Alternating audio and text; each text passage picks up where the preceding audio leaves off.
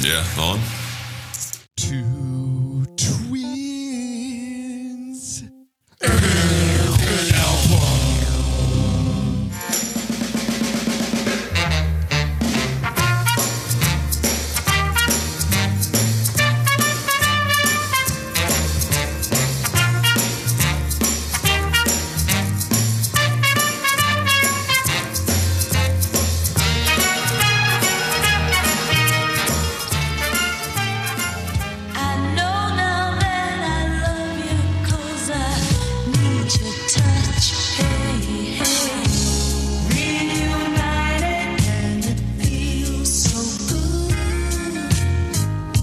Yeah.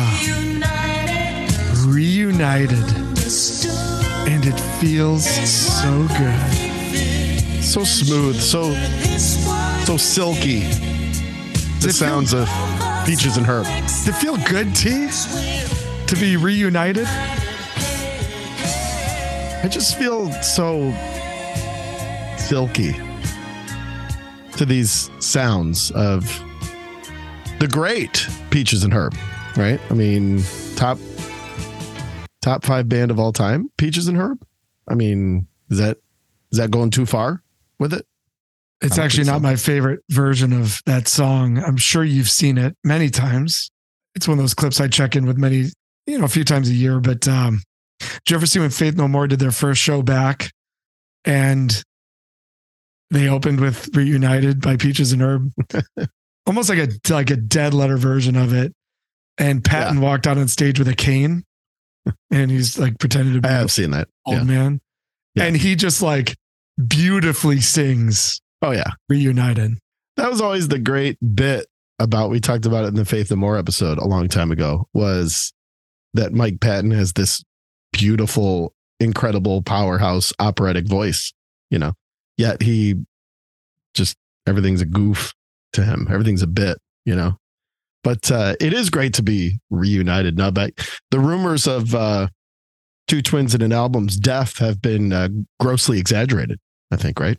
Yeah. The rumor mill was really hot. I think TMZ covered it.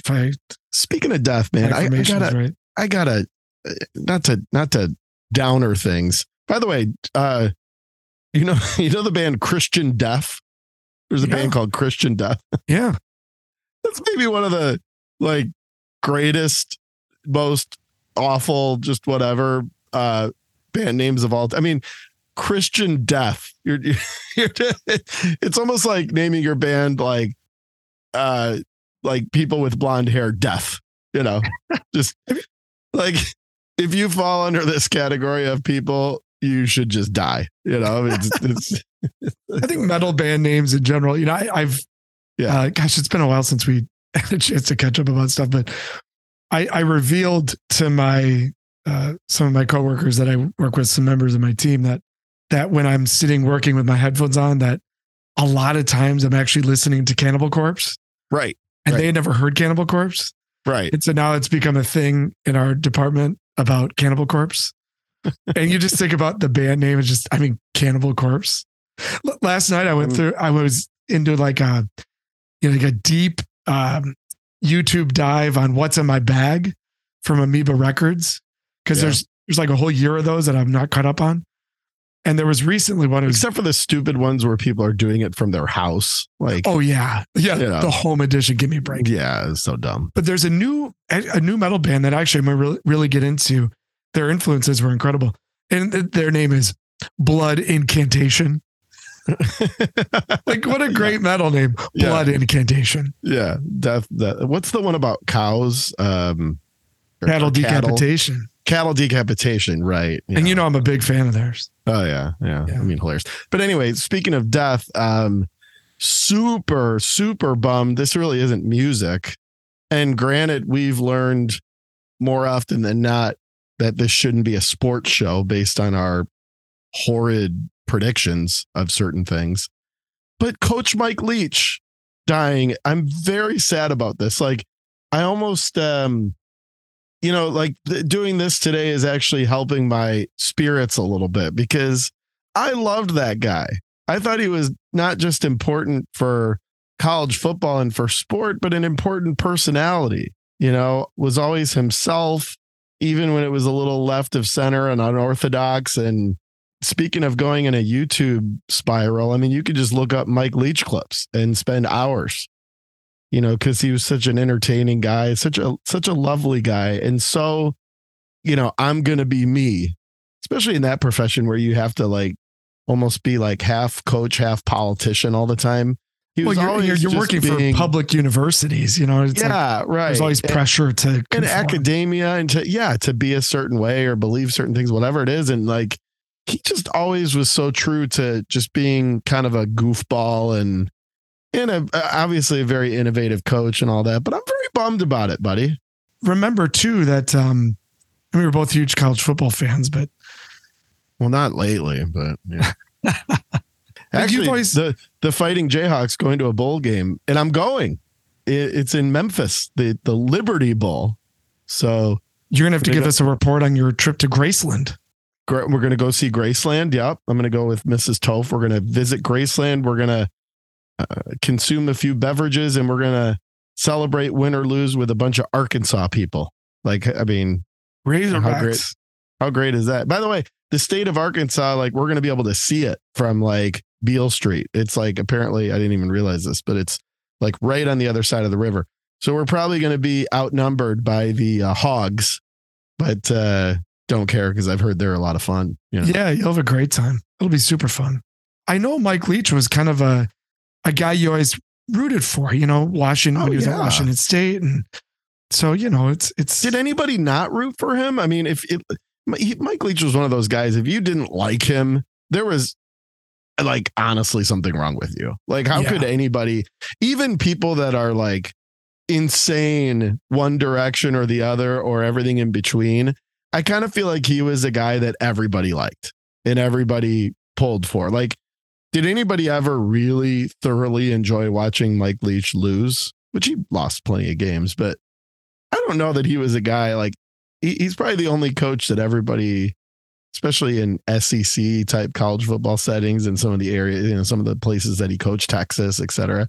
He seemed like he was one of those guys that everybody could agree on, If you understand, the greatness of honesty and you have a sense of humor and you kind of understand that against the grain is a good thing, then yeah, I think everybody. Like, you talk often about, I mean, one of your mantras has always been not taking yourself too seriously in this life. And to me, he epitomized that. I think he was an important figure. I agree. Yeah, I agree with that. Well, I feel like you don't. I feel like you're not going there with me right now. Are you, did you secretly hate him or something? No. But I would say his death is probably having a more profound impact on you than it is on me. To me, it's just relish the day, right? I mean, geez, 61 years old, not that old. And you just never know, right? So I guess that's my takeaway. That's why it's good that we're reunited, because long after we're gone, people could still hear from us hearing two twins in an album, Yeah, that's right. Do you think people listen to this when we're dead? Can I have that watch when you are dead? As we're reunited here, I think it's a perfect album to kind of restart the show with, because it's something that you and I both lived.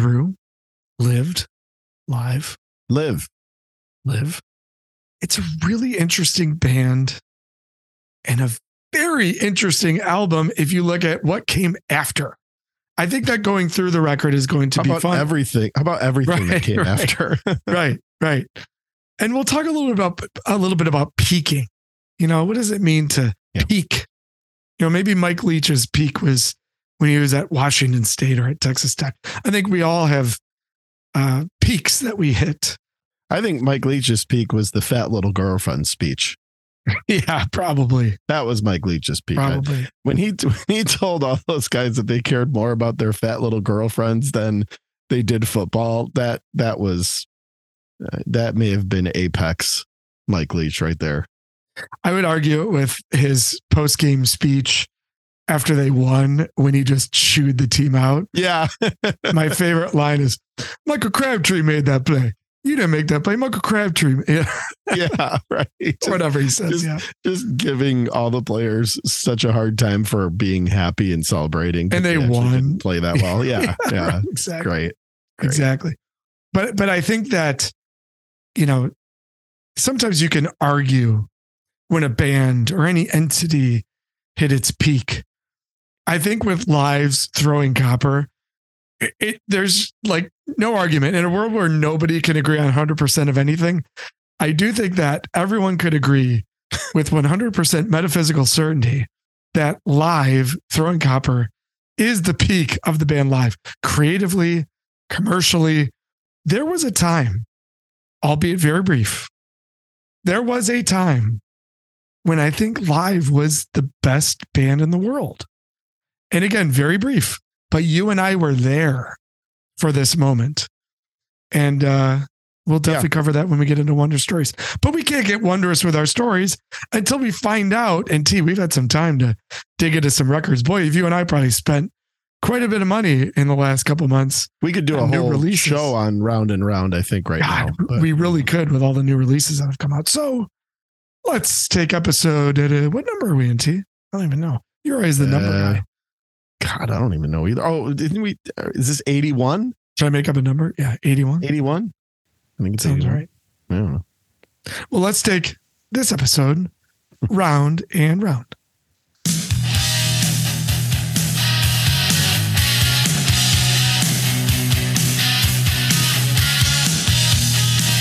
All right, T, 3 albums that you've been listening to since we last reunited. This will give you a chance to rest your voice. You and I both have Michigan. It's almost winter voice right now. Like we're both scratchy, Yeah, completely. So, hey, Blinker the Star, one of my all-time favorite groups, new album. I think they're pretty much, Jordan Zardonsky, who pretty much is Blinker the Star. They played a live show a couple of years ago. They've mostly been putting out their material digitally, but they've also been putting out some vinyl too. And hopefully we continue to see sort of that back catalog and some reissues and those things. But Love Oblast is the most recent record. And, it's hard to point to a bad Blinker the Star effort. There have been a few that are better than others. So good record. The second, man, I kind of, the band AFI, kind of part of that emo thing. Yeah, we've talked about them before. I think you've gone round and round with them. Yeah, good band. And I love the guy's voice. So I realized recently, probably on some Wikipedia, adventure, that this guy has a side project. He actually has 2. He has one that was more of I would call it more of like a power pop kind of thing. And then another that's synth electronica driven, but very synth heavy. And I was like, ooh, that voice over something that's sort of more synth pop based, like sign me up. It's called Black Audio, BLAQK. It's always great to spell something so that it makes it more difficult for people to find. Yeah. Anyway, good marketing decision. Yeah. But I'm sure there's some artistic reason for doing it. But they've put out 5 or 6 records, and man, they're good. They're good. It's almost kind of takes you in sort of a little bit of a erasure direction. Maybe a little bit of Depeche Mode, OMD, new wave, that sort of thing. But with this voice that I really like. So, one of the albums, I think the one I find myself listening to the most is Material. Nice, tight, short songs, very synth pop oriented and really enjoying it. So always good to discover something new yet familiar. And speaking of familiar, I haven't really listened to this much, but I'm going to be digging into the new album by The Cult. Yes, they're still doing it. They're still doing it. Under the Midnight Sun is their most recent release. I'm not sure if it's good or not, but I do love me some Cult, particularly that unheralded, underrated, self-titled album from 1993 or whatever it was, with the antelope or whatever it is on the cover. One of my favorite covers of all time. Where the cult like went grunge, you know? Yeah, I love that album, dude. I have always loved that album, and I never understood why no one else liked it. Produced by Bob Rock, if I remember right. It was. Yes, indeed. Yes, indeed. So that is what is round and round for me, buddy. What do you got? First and foremost, and you're going to love this, is one of like 6 new albums from my good friend and your arch enemy, Mr. Ryan Adams. Oh, Who I great. went and saw last week in Detroit. Did you take a pillow? Amazing. God, you all, dude, I was telling Peef, listener Peef, who of course went. He likes to be bored by Ryan Adams too, doesn't he? Right. Actually, there's a bunch of listeners. Peef, Chili. Chili likes that? Oh boy. Peef, Chili, LaRue, and Aaron. We all went. And I'm surprised to hear Chili's into that. I thought he was a better person than that. Oh, stop it. Come on. And it was just Ryan Adams solo too. You would have been in such hell. I told Peef. Just him? Like, yeah. I said, T dear. would be in such hell at this, but it was amazing. It was so good. He just played and talked, and it was like sitting in his living room. But anyway, he put out, I think he's put out 6 albums this year. The kind of highlight of them though is FM. That's actually the album he's sort of touring. He's put out 6 albums this year. Yes. And that's a good thing. Like, yes.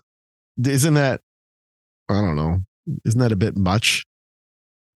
FM is the latest effort. Shouldn't you spread the wealth a little bit? I don't know. One of these albums you talk about double album syndrome. What about 6 albums in a year syndrome? One of his new albums is FM, and it is amazing. It's kind of heavy, kind of rocking. Songwriting is as, thoughtful and introspective as all of his work. And I've been enjoying it immensely, no matter what you say.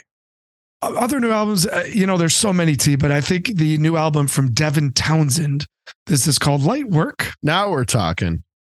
And I bought the box set of it, which actually comes with a second album called Night Work. So I don't know what that's all about. I haven't dove into that one yet, but Light Work is very good. It's a little bit more of the commercial side of Heavy Devi. And then lastly is, of course, a band that I'm always excited for a new release for, and that is The End So Far from Slipknot. Mm-hmm. And I think this is a top Slipknot record. It's got this cool opening track that's just so different for anything you expect. And then they just go right into the aerial assault that you expect from these masked dudes led by Corey Taylor. But I think it's another tremendous Slipknot album. I don't know what you think. Yeah, I like it. I that is another one. That is one that I indeed purchased, and I like it so far. Okay, listen, I'm not going to let you off the hook here. You taught me the phrase double album syndrome, and it makes perfect sense. How can you put out 6 albums in a year and forget my whole Ryan Adams thing and have that be productive? If you believe in double album syndrome, isn't there a 6 albums in a year syndrome element to this? Well, please explain. He's incredibly prolific. He is. And you got to remember, dude, 2 years of no touring. Like, what else are these guys going to do? And he's got a home studio, his Paxam studio, and he just apparently goes in there every day and records. And one of them is a cover album of Bruce Springsteen's Nebraska. One of them, right? Really cool. So now I'm starting to think maybe you're in a cult. Because you're just defending this to the T. All I'm asking is, isn't that a little much?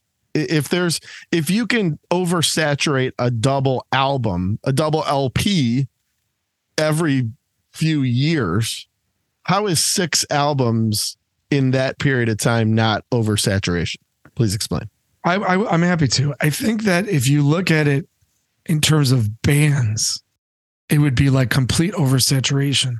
Because you would know that the quality couldn't be there, because it takes a band long enough to develop songs and, produce an album and all those sort of things. You're talking about a guy by himself.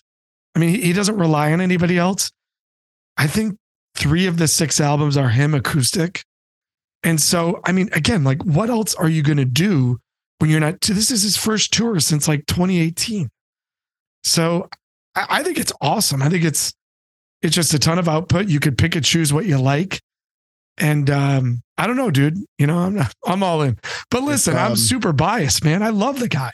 So if one of our listeners could please send me an email or a tweet or anything and agree with you. Connect me with somebody who is an expert in the field of deprogramming, or you know how it is. People get wrapped up into this stuff and then they don't know any different. And it's tough. It's tough to watch someone you love get sort of sucked into these sort of cults and this mentality, and it's really a form of programming. So if anybody could help me, you can remain anonymous. It's fine. But my brother needs help. He needs help. This Ryan Adams thing has really gotten to a point where I, as his identical twin brother, am rather concerned. Thank you. Okay. Talk about somebody who I think did get deprogrammed after the success of an album called Throwing Copper.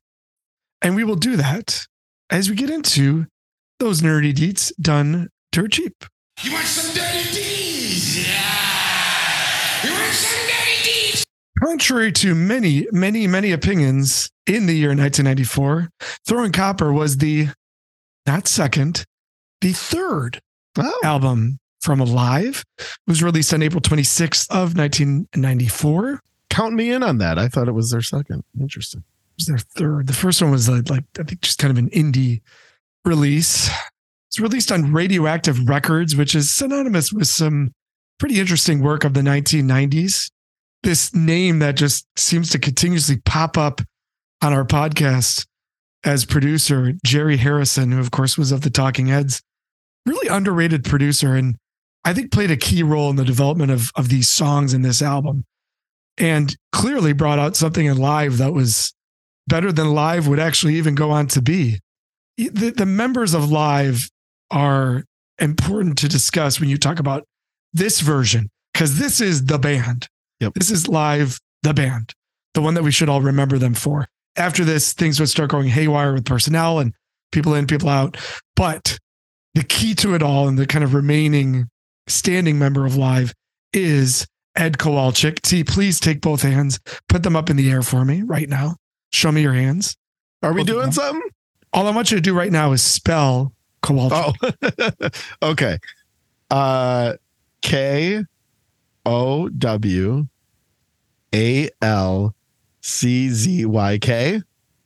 You're a true Live fan for knowing that. Yes, you're correct. Yes. That was really good. That was really good. Career. Yes. I don't even know what I said. I blacked out the whole time. Many a teenager, including Young, Nubs, and T, spent lots of time trying to figure out how to pronounce his last name. It was Ed Kowalczyk. Vocalist, guitarist, at least he played guitar when the band was still cool. And then he just kind of did what Collective Soul did too. Lead singer became like Mr. Singer guy, and band seemed to change at that point. Chad Taylor on guitar, key part of the band. Patrick Dahlheimer on bass. And a drummer that I found very underrated in the 90s, a guy that was really underappreciated, Chad Gracie. Yeah, good call. For sure, the drummer, always wore the backwards hat. Really powerful drummer, big part of their sound. That was the core lineup of Live here on Throwing Copper. 5 singles, none of which really sound like singles. I'd say one, and that was the first one, Selling the Drama, which was released really shortly before the record came out, actually a couple months before. The rest are a little less obvious. I Alone was released second. Lightning Crashes, which actually became probably the most notorious, I would say probably most popular song on the album, certainly from an MTV perspective, was the third single. All Over You was fourth. And lastly, a completely unconventional single, and that is the closing White Discussion. Like I said, Selling the Drama and Lightning Crashes, I think, were the two songs that really did well. I Alone was a huge hit too. Yeah. What you're looking at is multiple hits, huge radio presence, lots and lots of MTV exposure, resulting in a record that Live would just never repeat in terms of popularity. Topped the charts in Australia, Canada, New Zealand, in the US Billboard 200. It, of course, was number one. How could it not be with how popular it was? And in terms of sales, this record went 8 times platinum in the UST, 8 million copies. Wow. Yeah. I mean, it was one of those CDs that just everybody had, right? Everybody has. Everybody Yeah, had for it. sure. For sure. I'm excited to talk about the Wonder Stories because, Live was an important band for us. And we both have a couple unique memories from this group. So I think we should do it, T, with the Wonder Stories.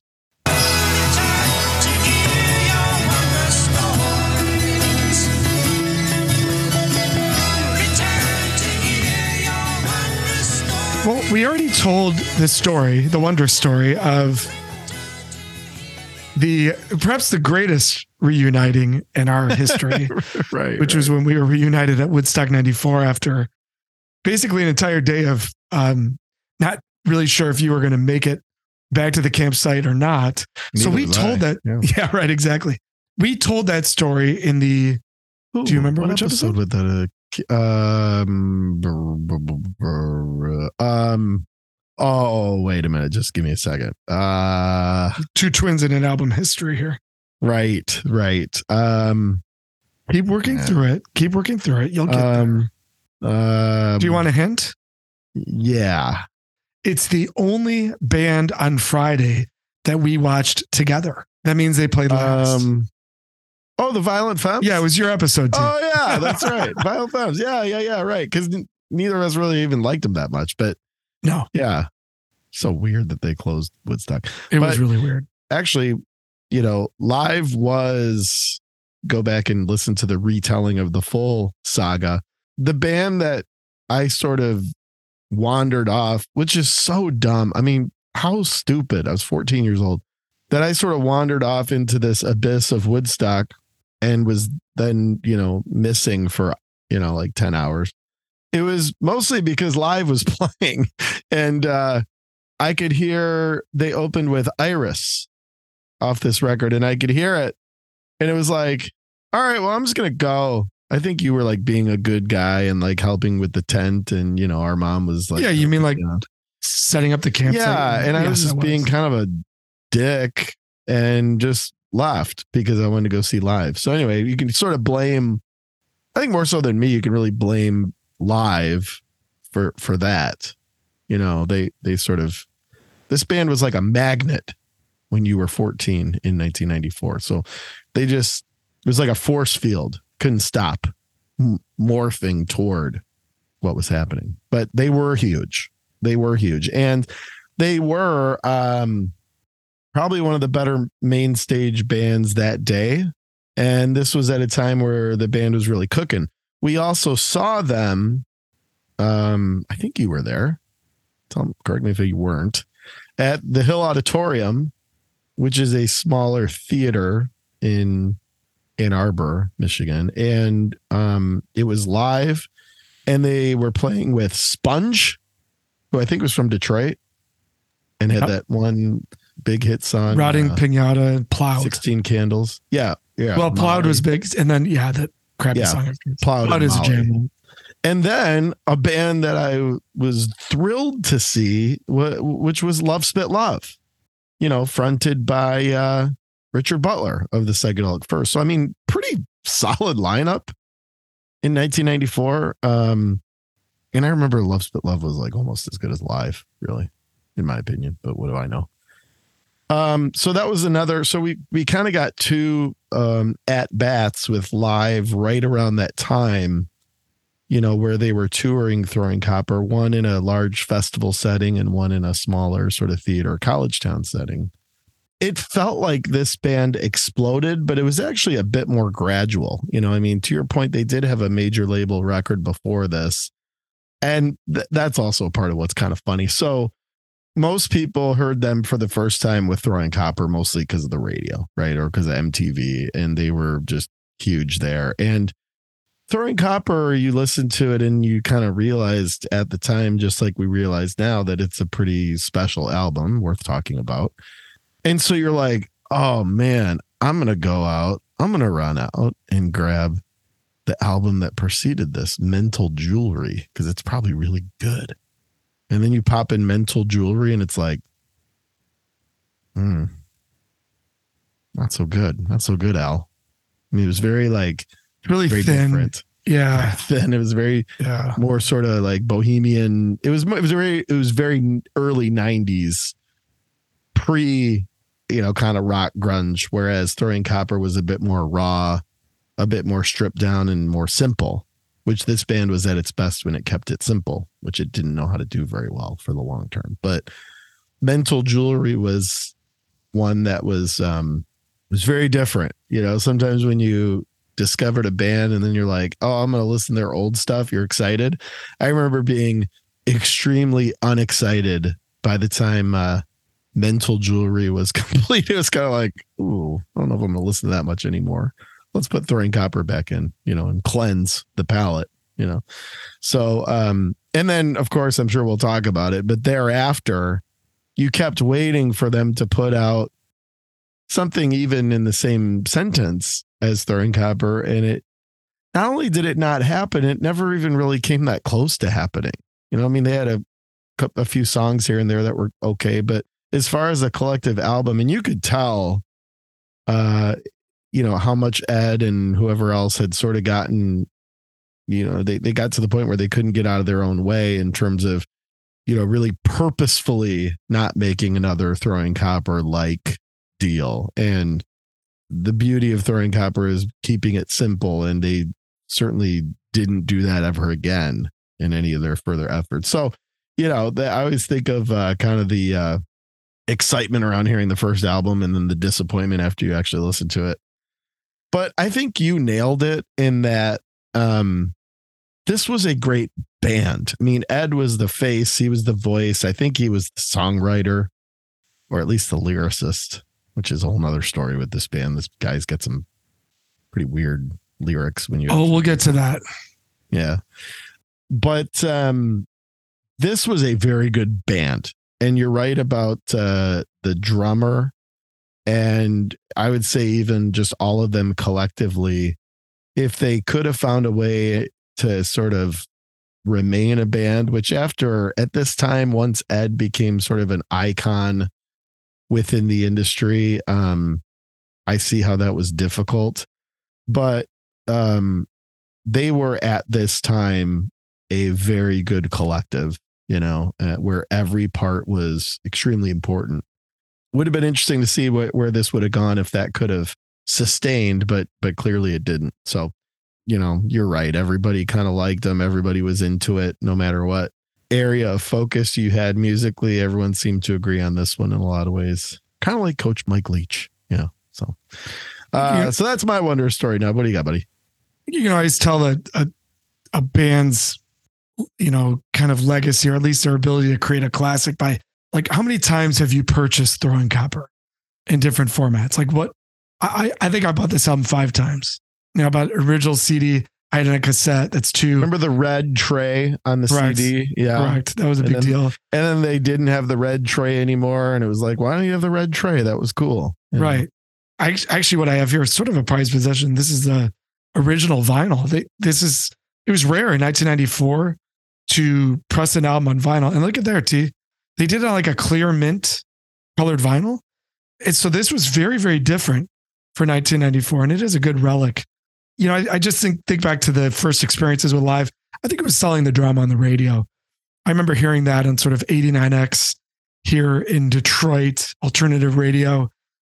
As you got into the album, you just realized that there was something much deeper going on here. And the word deep is important when you talk about Ed Kowalczyk, because, at his best, he was a very thought-provoking and thoughtful songwriter, a guy who poured his heart and soul into what he did. And when it was good, it was really good. Even after Thorium Copper, I think that Freaks is a terrific song of Secret Samadhi. I think Lakini's Juice is really good.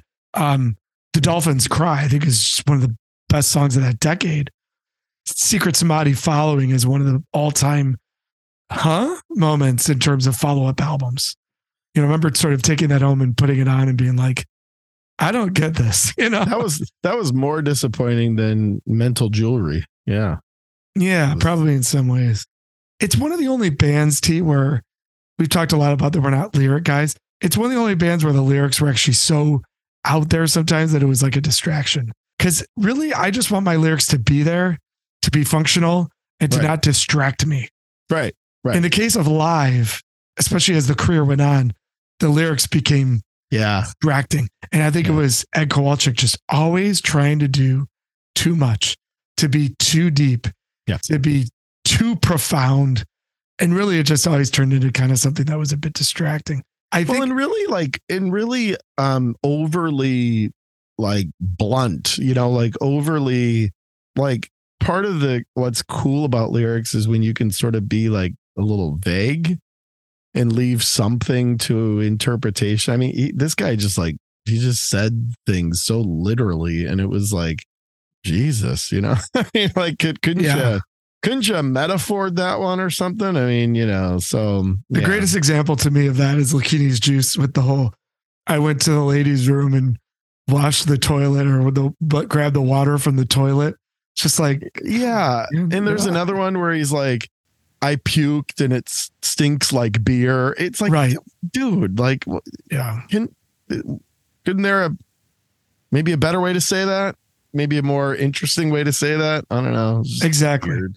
It's a great point. It's a great point that the lyrics often did distract you from the other things happening, and that shouldn't happen.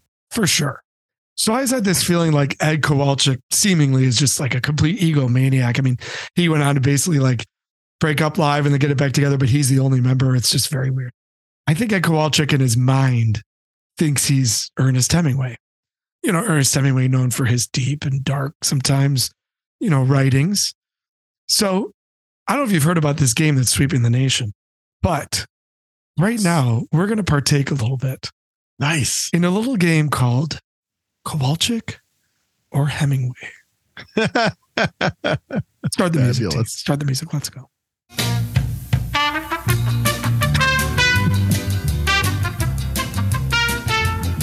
Ladies and gentlemen, here on Two Twins in an Album, welcome to another edition of Kowalczyk or Hemingway. I'm your host, Nubs. Joining us today as our contestant is a young man who's very, very sad about the recent passing of a college football coach, but he's still with us today. Yes. And giving his perspective on the band Live. And that is today's contestant. That is today's contestant. None other than T. Boo. Hello, everybody. All right, this is good. This is good. I'm looking forward to this one. All right. See, I've got 10 lines, 10 writings. You tell me, was it Ed Kowalczyk who thinks he's Ernest Hemingway? Or is it actually the real Ernest Hemingway? So whenever I play Jeopardy, the two categories I don't want to see are authors and poets. So this is already a really shitty category for me, but let's do it. All right, see, I will simply read a line and you will tell me whether it's Kowalczyk or Hemingway. Are you ready? I'm ready. O woman of the earth, maker of children who weep for love, maker of this birth. Is that Ed Kowalczyk or Ernest Hemingway? This is already one of the best games you've ever done. Because it's like a coin flip. I'm going with Kowalczyk. You are correct. That was Ed Kowalczyk. Yes. There's another line in one of the songs off this album where he says something about Hitler.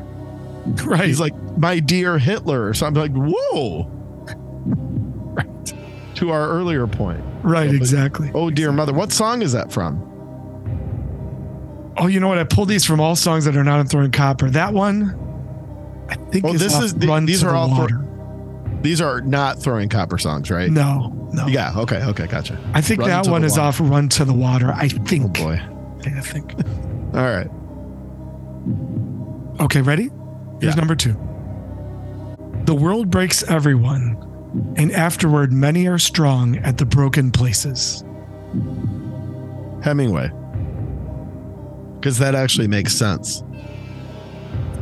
That is correct. That's Hemingway. Yes. Very nice. That's going to be, I think, my gauge is, does this somewhat make sense, or is this totally like a lunatic rambling? And if okay. if the latter, I'm going Kowalczyk. Okay, go ahead. All right, sounds good. All right, here's number 3.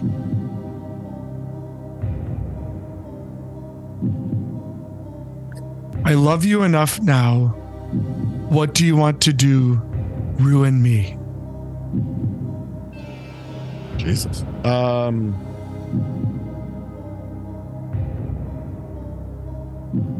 Kowalczyk. That is Ernest Hemingway. Ah! I think it's from A Farewell to Arms.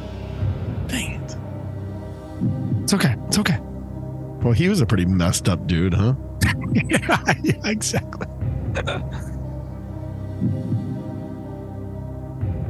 All right, number 4. Okay. An intelligent man is sometimes forced to be drunk to spend time with his fools. Hemingway. That's Hemingway. You're 3 of 4. Yeah, I mean, that just sounded like a poem. Okay. All right, number 5. Are you ready?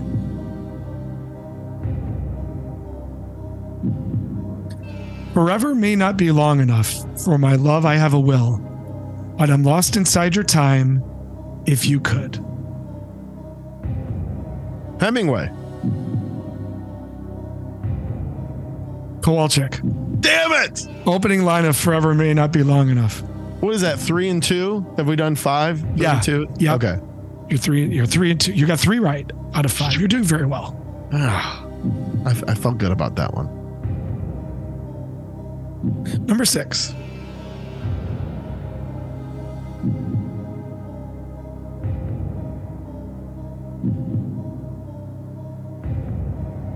I don't need proof when it comes to God and truth. I can see the sunset and I perceive. Kowalczyk. That's correct. That's from Yes. Heaven. Religious issues. He always had religious issues. Ooh, Yeah. good call. Good Yeah. call. Religious baggage. Yeah. Okay. Okay. Good. Probably still Very well does. done.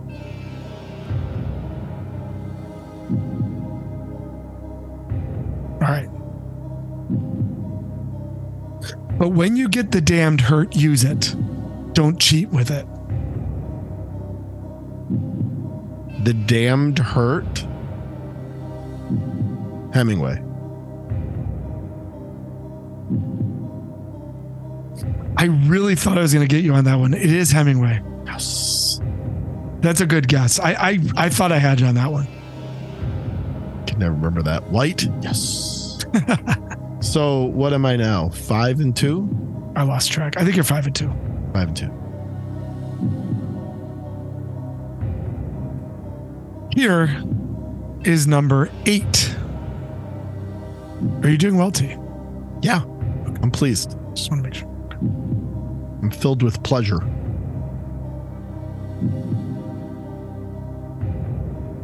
That there was nothing before, there has been nothing as good since. Hemingway.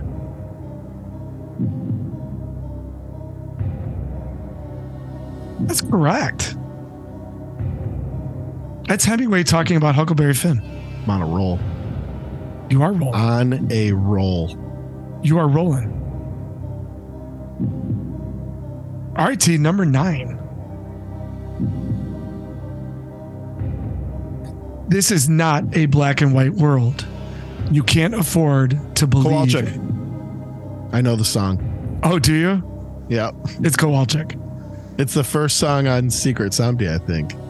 I think that one's from Mental Jewelry. It's a crazy, messed up world, isn't that?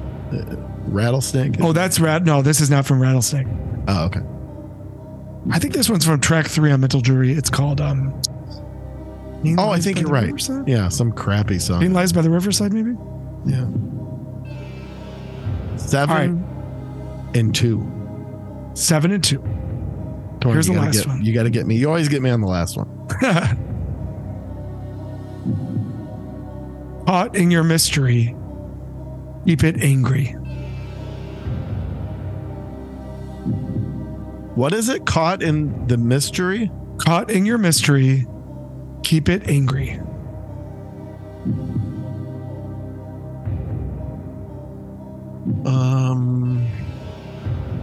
Hemingway. Some traditions just have to continue. I always get you on the last one. That is Kowalczyk from Mystery. You did Nice. great. You did great. Yeah.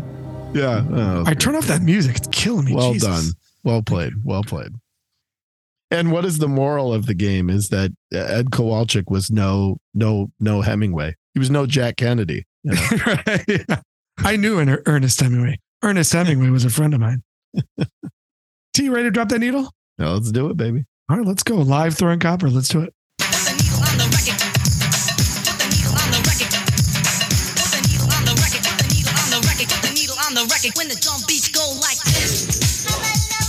Throwing Copper contains, 12 tracks. I think 10 of them start off with just guitar and vocals, just guitar, drone sounds.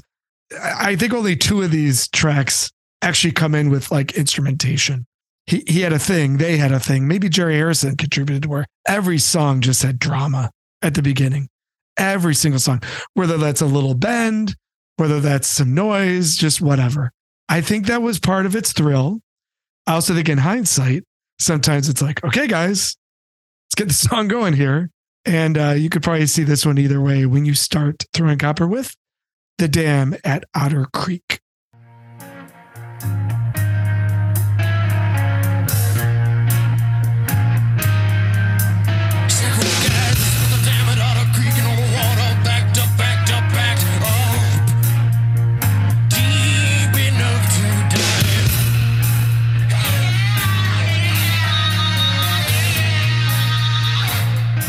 Super unconventional opener, but actually an outstanding show opener because of the way that, then they bring the lights down and the guitar would sort of fade in.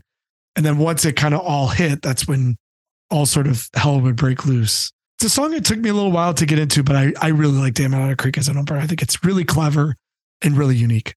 I bet we did the same thing. I know I did the same thing that most 14-year-olds did when you had this album, which is flip to track 2, because track 1 is very atmospheric and very musical and very dynamic. So, I didn't listen to this song a lot, to be honest, until, a few years ago when you really start to kind of take this album top to bottom and figure out, where the peaks and valleys are. And yeah, I think it's a really cool, very unique at the time opener. Now, track 1 usually was a vehicle to get you to track 2, which is always the obvious single, and it is here. One of the things we forgot to mention during Wonder Stories Nub is we played this record start to finish acoustically in one of our acoustic sets. And one of the songs that was the most challenging was The Dam at Otter Creek, but it was also not that challenging because you're kind of easing everybody into it. So it was a little bit difficult to pull off some of the atmosphere elements and some of those jam elements with just acoustic and percussion, which is what we have. But that gave me an opportunity where you're kind of learning the album and learning how you can pull off the dynamics of this track 1 acoustically. Gave me an opportunity to listen to it a bunch, and went from kind of seeing it as many years ago, something to sort of flip past to get to the sort of heart of the first half of the record, because it gets pretty hot from here. But now I think it's an imperative element of chapter 1 of this record, and probably one of the more dynamic elements of the album that's certainly worth getting through before you get to some of these things that are a bit more radio friendly. It's well said. I think many a fast forward button got worn off of CD players. Yeah. When this was first listened to, but I love songs that have dramatic openings. I do. Selling the Drama is another one of the songs that starts off with just vocals and guitar and eventually builds into more instrumentation. It was the song that really broke the band. And it's track 2 on Throwing Copper, Selling the Drama.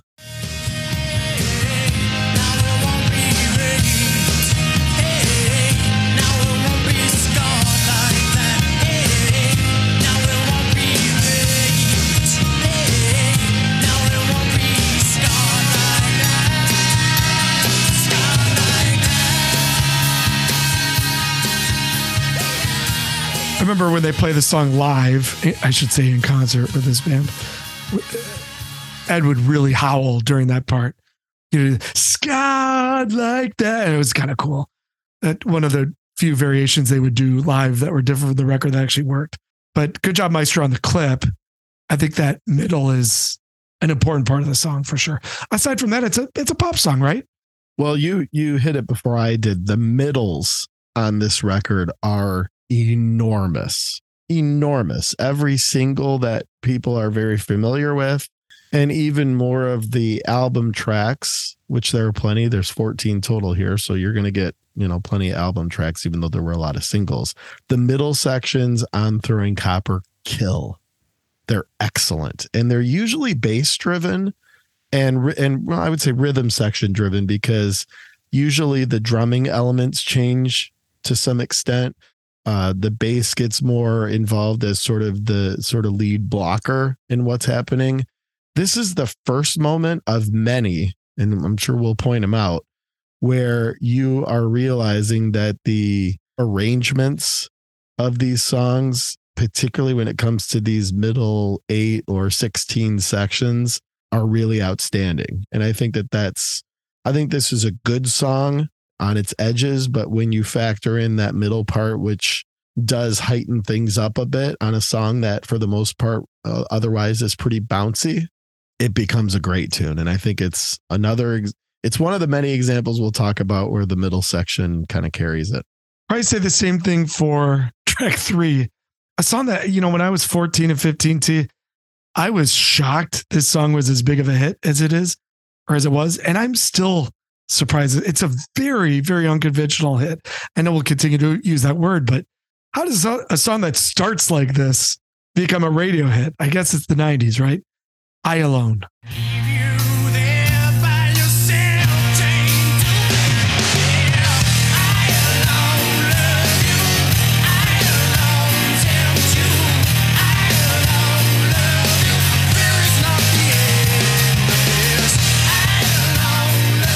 Nerdy Deets, I mentioned Chad Gracie.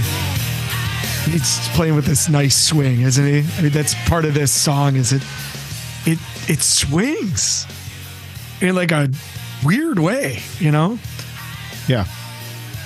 Yeah, it's got an interesting rhythm. Let's do the middle section here. Oh yeah.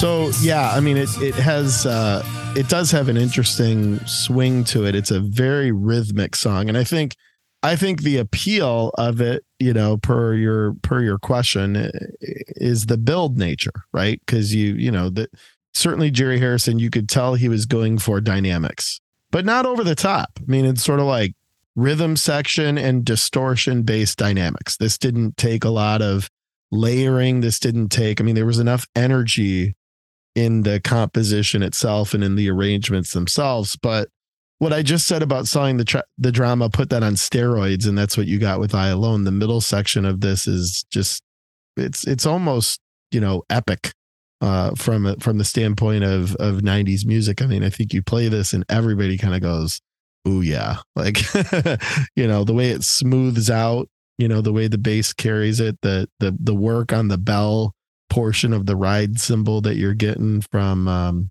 what's the drummer's name? Chad Gracie. Yeah. Chad. Yeah.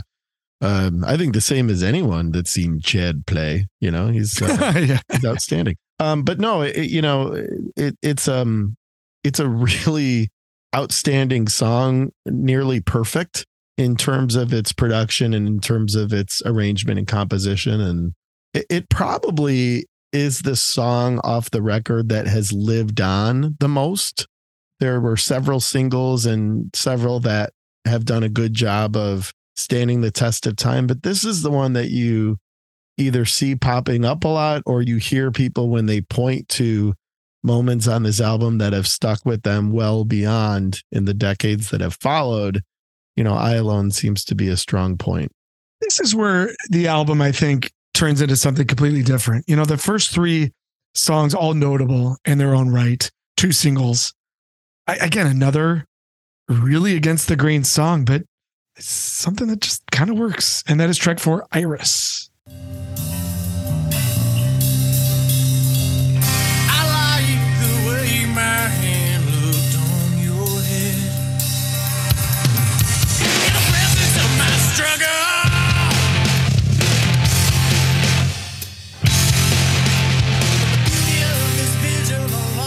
This is kind of when the lyrics start to get a little weird, isn't it? You know what, man? I don't, other than the word placenta, I really don't pay much attention to the lyrics on this album because there are so many other dynamics taking place. I mean, this is probably top half for me, but it's not one of my favorites.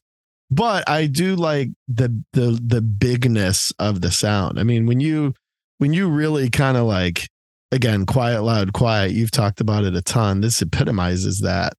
But, you've got this kind of swirling, kind of light intro, and then just comes in with just a ba ba ba ba ba ba ba. I mean, it's cool. There's something definitely, cool about that. And similar formula you're seeing here, loud, quiet, loud, rhythm section really carrying sort of the muscle of the thing.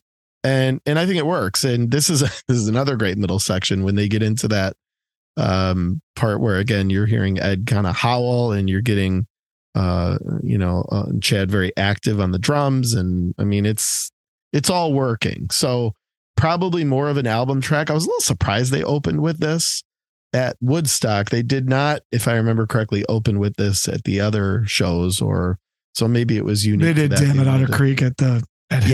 Yeah. So, maybe daytime set, whatever, they wanted to sort of get the crowd kind of revved up.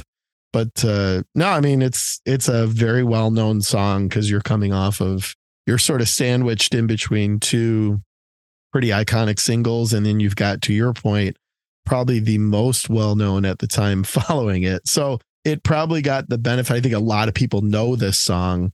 I don't know how many people love it, but I think it's important on the record in terms of its placement more so than anything else.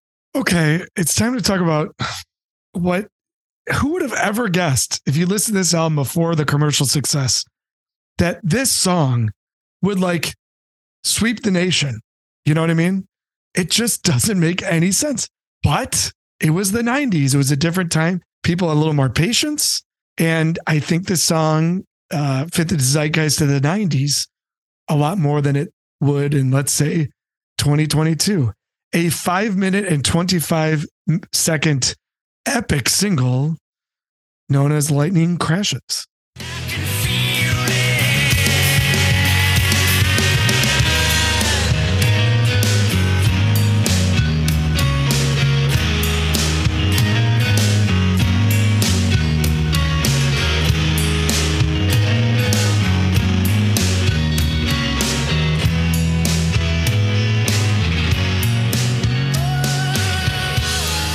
I have to admit, I never really got Lightning Crashes.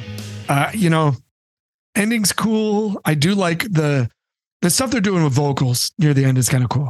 I mean, this song was one of those life changers for some people. And I think it's an important part of the album, but certainly not in my top half. Yeah, I mean, I loved it and still love it. I think, I don't know that it's aged as well as a couple of the other things on this record. At the time, though, I think you nailed it. I think it did capture perfectly sort of the tone of, this was a little bit more post kind of that initial run of grunge, and things were smoothing out a little bit and things were leveling out a little bit to where I think emotionally whatever the lyrics are, doesn't matter. The overall tone of this just really hit the mark. And it really is a good song and so simple. I mean, I can't even explain, like, guitar players or musicians understand. Those that aren't, it's hard to explain how simple this is in terms of structure, in terms of chord progressions. I mean, it's like, this is a riff, if you will, or a progression that you could literally play and pick up on your first day ever playing the guitar. And that's part of the beauty of it, is the way they were able to create, again, without doing too much, but a very high level of atmosphere. We just played the middle section. And again, this is another song where the middle section is as memorable as the hook. And God, that just time after time on this record, that's the case. And I think that's what took a bunch of good songs and made them special. The way it builds, the way it's sort of climactic at the end, even the way it wraps up with just that simple bass and guitar line. It's the ultimate example of these guys keeping it simple, maintaining an appropriate level of passion without it becoming a parody of itself. And it produces, in my opinion, something that was a special song for a reason. I can agree with everything you said and still think it's melodramatic. I think that's what gets them. You know what it is to me? Lightning Crashes is Live's Jeremy. It's everything you just said. You know, for Pearl Jam, Jeremy was, their biggest commercial hit of the time. Very, very simple song. Anybody could play it. Had these builds, very, very emotional. Very emotional. Had an accompanying video with sort of stunning imagery, right? The difference is, I think Jeremy was dramatic. I think that Lightning Crashes is melodramatic. I think it teeter-totters a bit off the edge of just like a cool, dramatic presentation, musically and visually, into just a little bit something that, to your point, I don't think it aged tremendously well. Well, let me ask you this. What's more melodramatic, Lightning Crashes or Ryan Adams? Oh, geez. Back to this again? Point is, sometimes melodramaticness works. Melodramaticism. However you say it. Ryan Adams does have more good albums than Live does. Not the question. I know, but it's the answer. It's a good point. But we'll conclude side one of the vinyl with the little ditty known as Top. This is not helping me at all. Where do we get this plan? But you give to me what I might already have. The listening ones, a musician's fame. I volunteered you my eyes in place of fixing me. You know a band is on fire when their album track, which just sort of clearly is, still is incredibly catchy. I mean, that chorus is like hit potential. I bet Radioactive looked at Top and said, ooh, this one has potential because they lift me up. I mean, that's pop, Didn't this get some radio airplay? I thought it did. It might have, dude. This was one of those albums where like they were pretty much playing everything. Yeah. But it is one of the songs that starts off with a boom. Doon, doon. You don't have to wait 5 minutes for a guitar intro, I never really liked this song until I played it. Once you play it, like when we played it together and you sort of like figure out what the progressions are, what the chord movements are.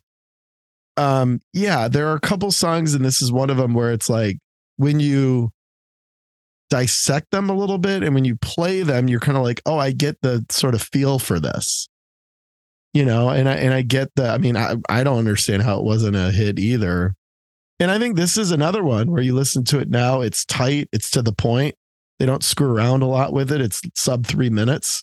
And you're like, yeah, that's cool. That's a good middle, sort of deeper cut album track. And so, I'm a fan. Side 2 begins the way, as I've mentioned here on the podcast, that many songs that I have loved through the years start. And that is with Splat, All Over You.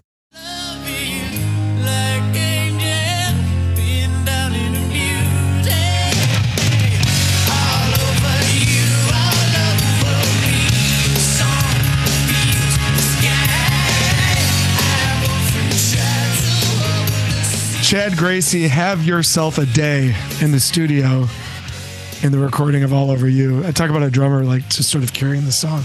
I remember a few years back I was playing in a band and they were trying to describe what they wanted the intro to be. And they said, do the splat intro, which of course is just a on the snare. Yeah. Great song. Love All Over You. It was a single for a reason, but this is the only middle section of the album that totally sucks. What? I'm letting this ride so that we can hear it. Are you kidding? Yeah. Wait a minute. Let's Yeah. do it. Here it is.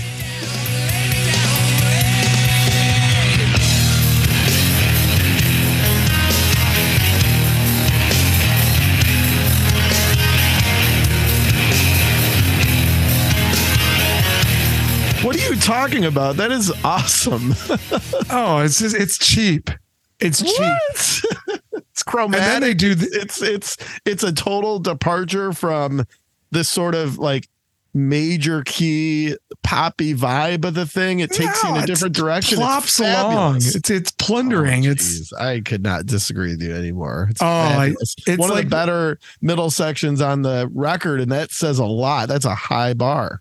Oh, it's just like it's the most thoughtless. Just like, let's do that, you know. I think they stole it from somebody too. It just sounds like so unoriginal. And then they do. Who'd they steal it from?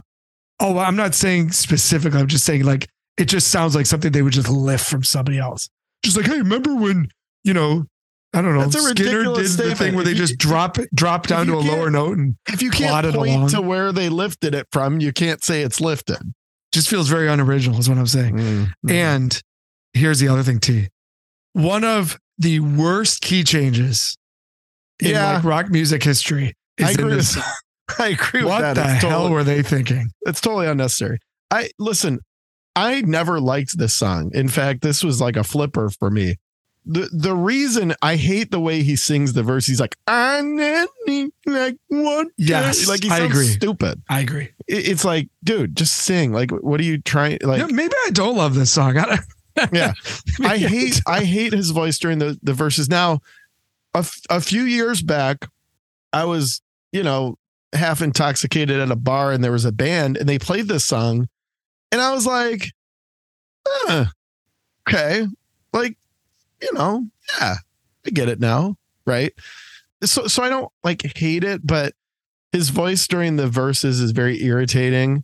And I think the middle section like kind of makes the song. I'm like waiting the whole time to get there. So I'm extremely surprised that you don't like it, but hey, that's why we have a show. Track 8 is a song that a lot of teenagers liked in 1994, but I don't think it had anything to do with that it's a great song. I think it's just purely because it gave them an excuse to say shit. And that is Shit Town.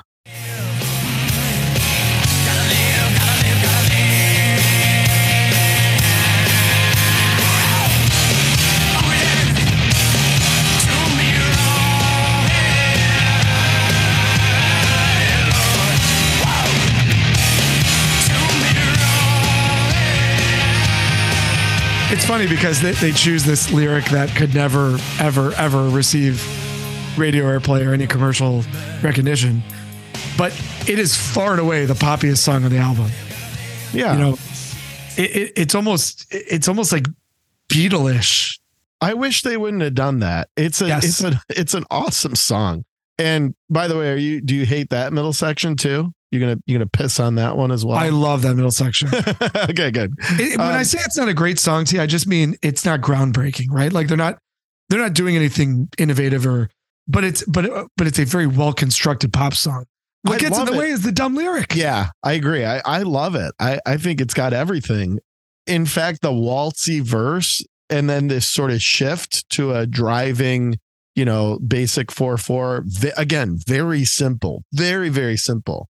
This is like G, A, B minor. Like this is like as basic as it gets, but making it work and then introducing this phenomenal energy in that middle section, right? So I freaking love this song. It was one of my favorites on the album when it came out. Was it necessary to use the vulgarity, because I think this could have been a huge song for them, but oh well. All right. Next up, you hit a couple of the more kind of album tracks, I think, easy to say. First one being TBD.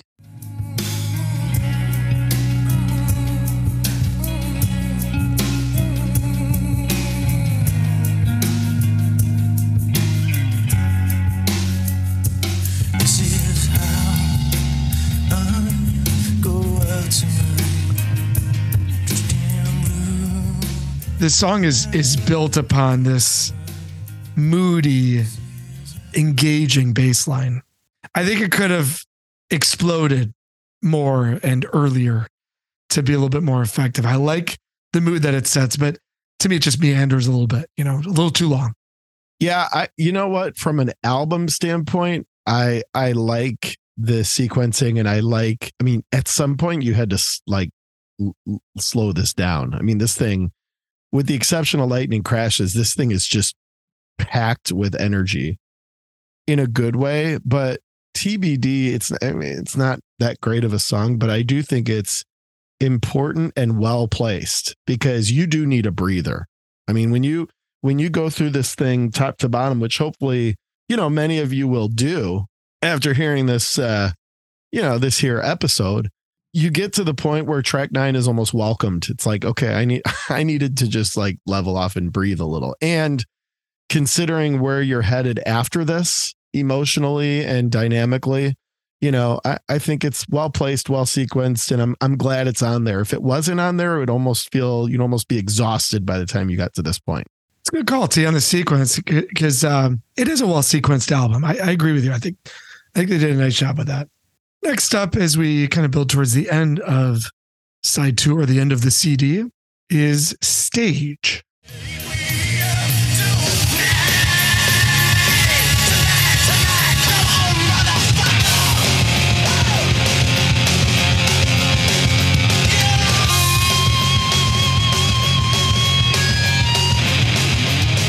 Trying to do something up tempo and kind of punky. It just, dude, I always pass this song up. Unless I'm really looking for the full context, not a fan. You've brought a couple of nice terms to the podcast that are reoccurring nubs, trademark terms, and one of them is dumb rock. And that's kind of what I think about Stage. It's dumb rock. Now, again, imagine if you were going from All Over You to Shit Town to this, you'd be like, guys, your head would pop off. So again, I like that TBD's before this. I think it's dumb rocky and next. There's some elements of dumb rock in the next song, but there was something engaging about this song, and I want to talk to you about it. Why did we like Waitress so much? But the next track is Waitress. We all get AIDS. We've got to stick together after all. Everybody's good enough for some change. Some fucking change. Come on, baby.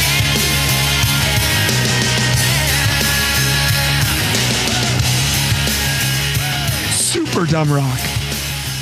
A song that's built around ga. Yeah. Stage and Waitress are kind of like, did those have to be on here? You know a term that you learned in college that I always thought was hilarious? You would use this term to describe basically something that was unnecessary, something that should just be kind of ignored, something that just could kind of roll off somebody. You would describe Stage and Waitress as chatter. That's right. Nice. Yes. Big time chatter on track 10 and track 11 doesn't seem particularly necessary. At least Nick's one of them. You definitely did not need both of those, So I'm going to hold my vinyl copy up here. Look at the track list for side 2 and tell me what order does it go in, starting with TBD. TBD, Stage, Waitress, White Discussion. And that's it. They pulled the next track off of the vinyl pressing. Now, a lot of bands are doing this in the 90s in order to get onto one vinyl. And, vinyl wasn't very cost effective in the mid 90s. It's just cool that they did it. But in order to get it onto one disc, because they didn't want to do a double album, they pulled your absolute favorite song on the album. Dude, Off of it. not close. Not close. Now, here's what's agonizing, okay? You leave Stage and Waitress Yeah. and you pull Pillar of Davidson. Right. I mean, are you out of your mind? It's inexcusable. And it frankly, it makes me kind of angry. Like, I knew it would. I knew you'd get pissed. 'Tis time to jump into the magnificence of Pillar of Davidson.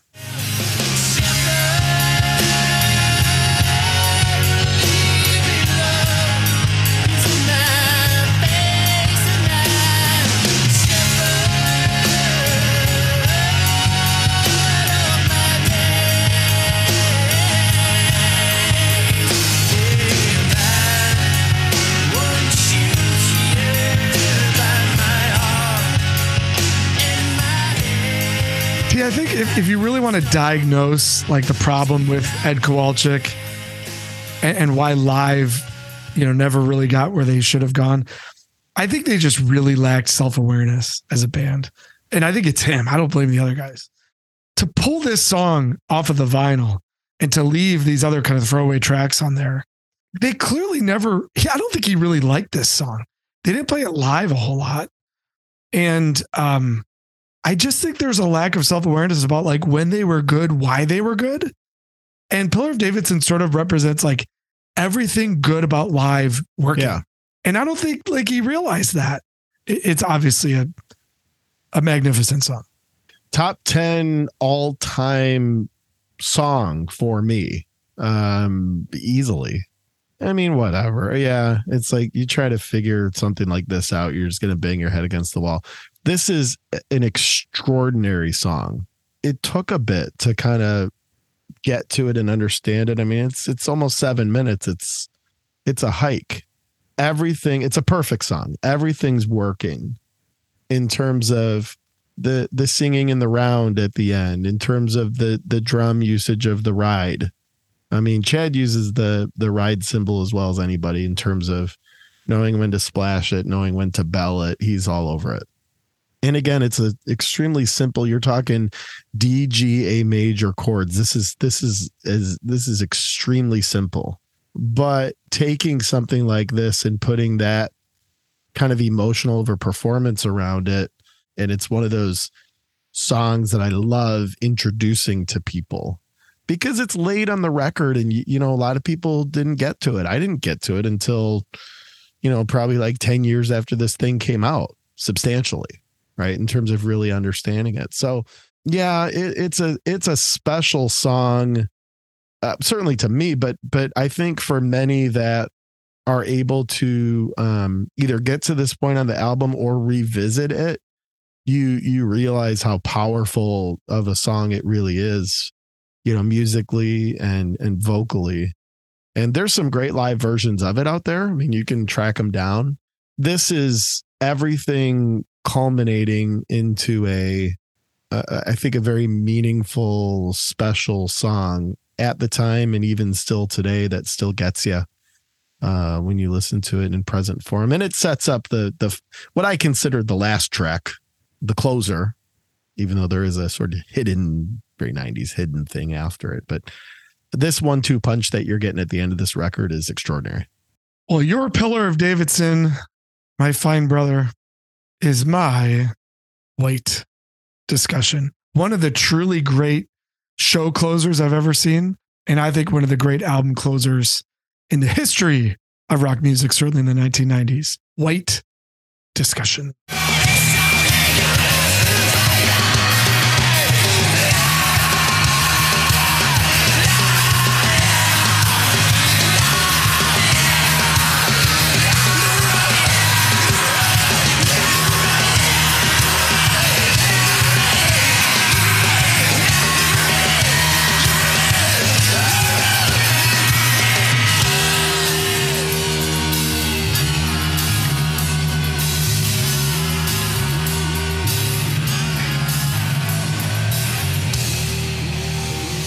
Oh, that last hit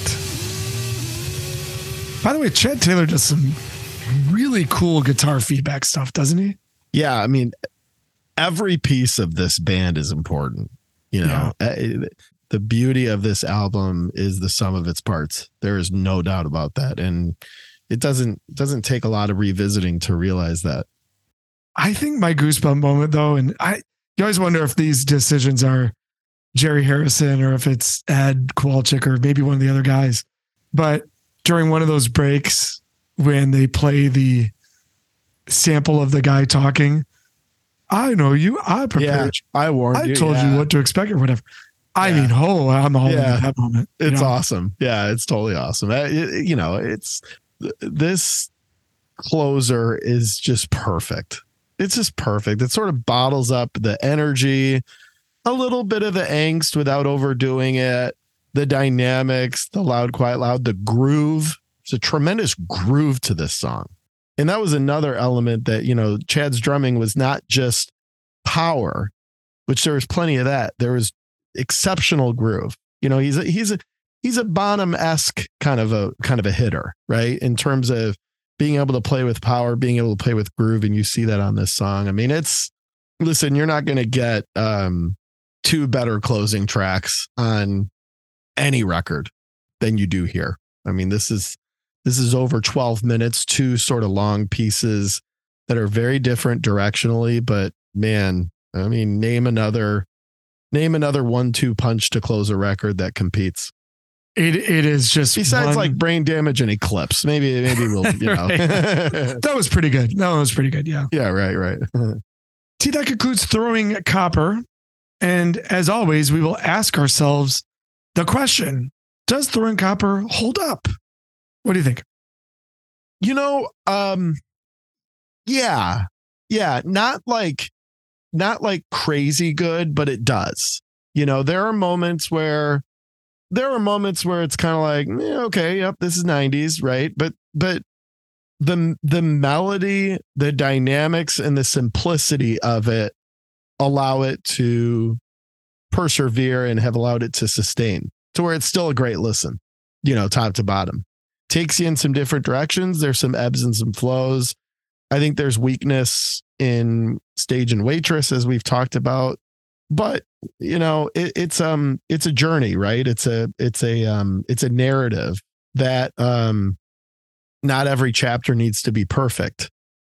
Are we even going to talk about the last thing, or was that just a throwaway, this stupid country song? Oh, we're not talking about it. Nope. Yeah. Okay, good. Nope.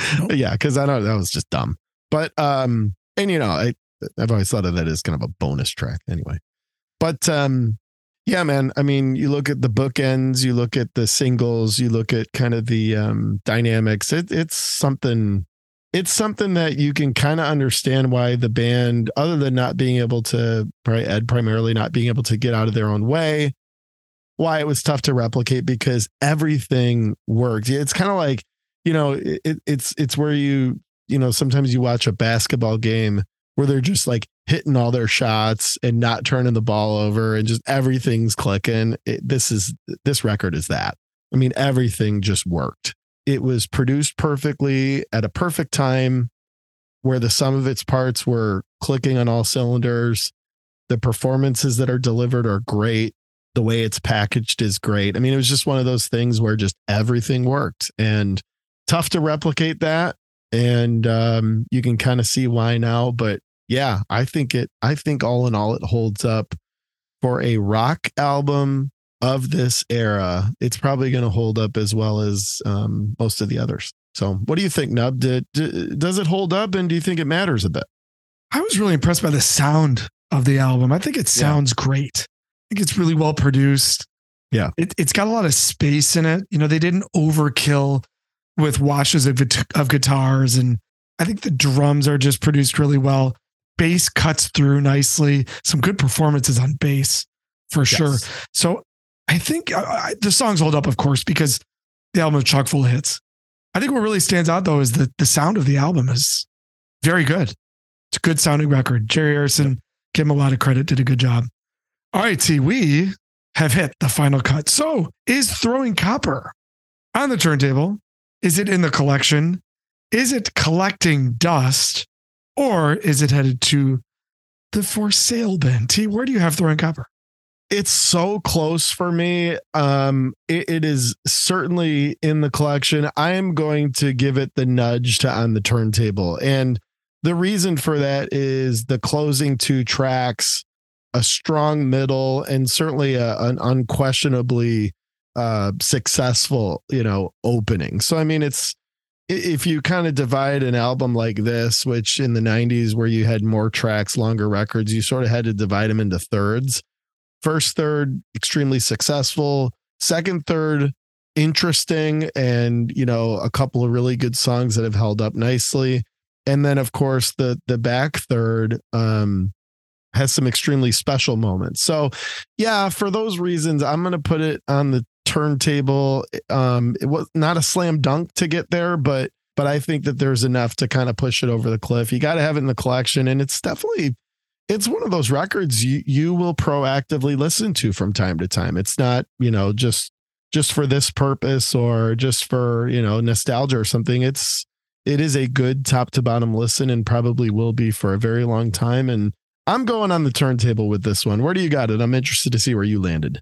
I've got On the Turntable. I think it was important to give it some retrospective listens, right? And just make sure that it's complete enough. I don't love that kind of stage waitress run, but in a weird way, it's important because it just creates an album feel, it doesn't feel like a greatest hits album, even though it could have, because you do have some things in there that are just a little bit off the beaten path and take you in a different direction. The bookends are phenomenal. In between, you've got some, really memorable, important tracks to the decade. On the turntable for me. The only thing is, I wouldn't play the vinyl version. I love having it. It's a nice collector's piece, but you want this on the CD because Pillar of Davidson is obviously a really key part of the record for sure. Yep. This is a CD album. And you know what? It sounds better on CD too. It does. Some of that depth, and to your point, some of those production elements. This was produced for CD, and it's one of those areas. I know for you vinyl purists, sometimes it's sacrilege, but this is certainly an album where I think CD is the way to go. Very, very well said. T, let's wrap up shop here as we figure out 3 songs that are ringing in your head. What do you got?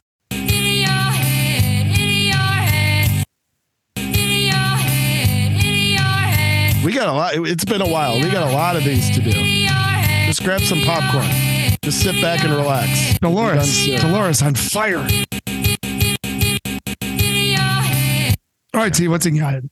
No, have you heard of this band Goose? Are you into this Goose thing? I've heard of Goose. I'm not into them, but I've heard of them. Yes. Have you watched one of their shows and stuff? No. You should, because it's kind of I think it's kind of a thing. Like I think it's kind of a thing for like the next like wave of younger sort of jam fans or whatever, but they are not an annoying jam band. In fact, their musicianship is excellent. And I think you'd actually really like the drummer too. I've been watching them a bit, keeping an eye on them. They're very good about posting full shows on YouTube, and they embrace that sort of thing. It's not like bad. So check them out. I think they're going to be huge. So I'll go with Arcadia from those guys, an interesting band you should check out. I'm going to go with one of the John Theodore projects, which was Golden, which also included Phil from Trans Am. And Feel This Flow, great song from Golden. I mean, all that John Theodore, Trans Am, Phil stuff. Just count me in. I'm all in on it. And thirdly, going to go, I guess since we're in the 90s, I'll go with a song by Cake. I kind of liked Cake. And that's the opener to their record, Pressure Chief. Great name for an album, Pressure Chief. The song is called Wheels. What do you got, Nub? Great name. First is Losing Your Mind. This is by Pride and Glory, Zakk Wylde's first non-Ozzy band. Really cool song that came up the other day, and I loved it. Landmine Spring by Quicksand off Manic Compression. Really, really, really strong track from Quicksand. And then lastly would be, I had a great spin. We talked about Faith No More. I had a great spin earlier of Midlife Crisis. It just hit the spot, as it always does. Yeah. Speaking of top 10 songs of all time, yes. Exactly. T, thanks for taking a dive into Throwing Copper. It was a lot of fun. And we will be back sooner than it took us to do this episode. Now that we are reunited, and it feels so good. Take care of yourselves and take care of one another. And we will see you on a future edition of Two Twins and an Album. Two twins and an album. Well, that's about it. That's all we have. I hope it wasn't too disappointing. We will see you on tour. Until then, take it easy.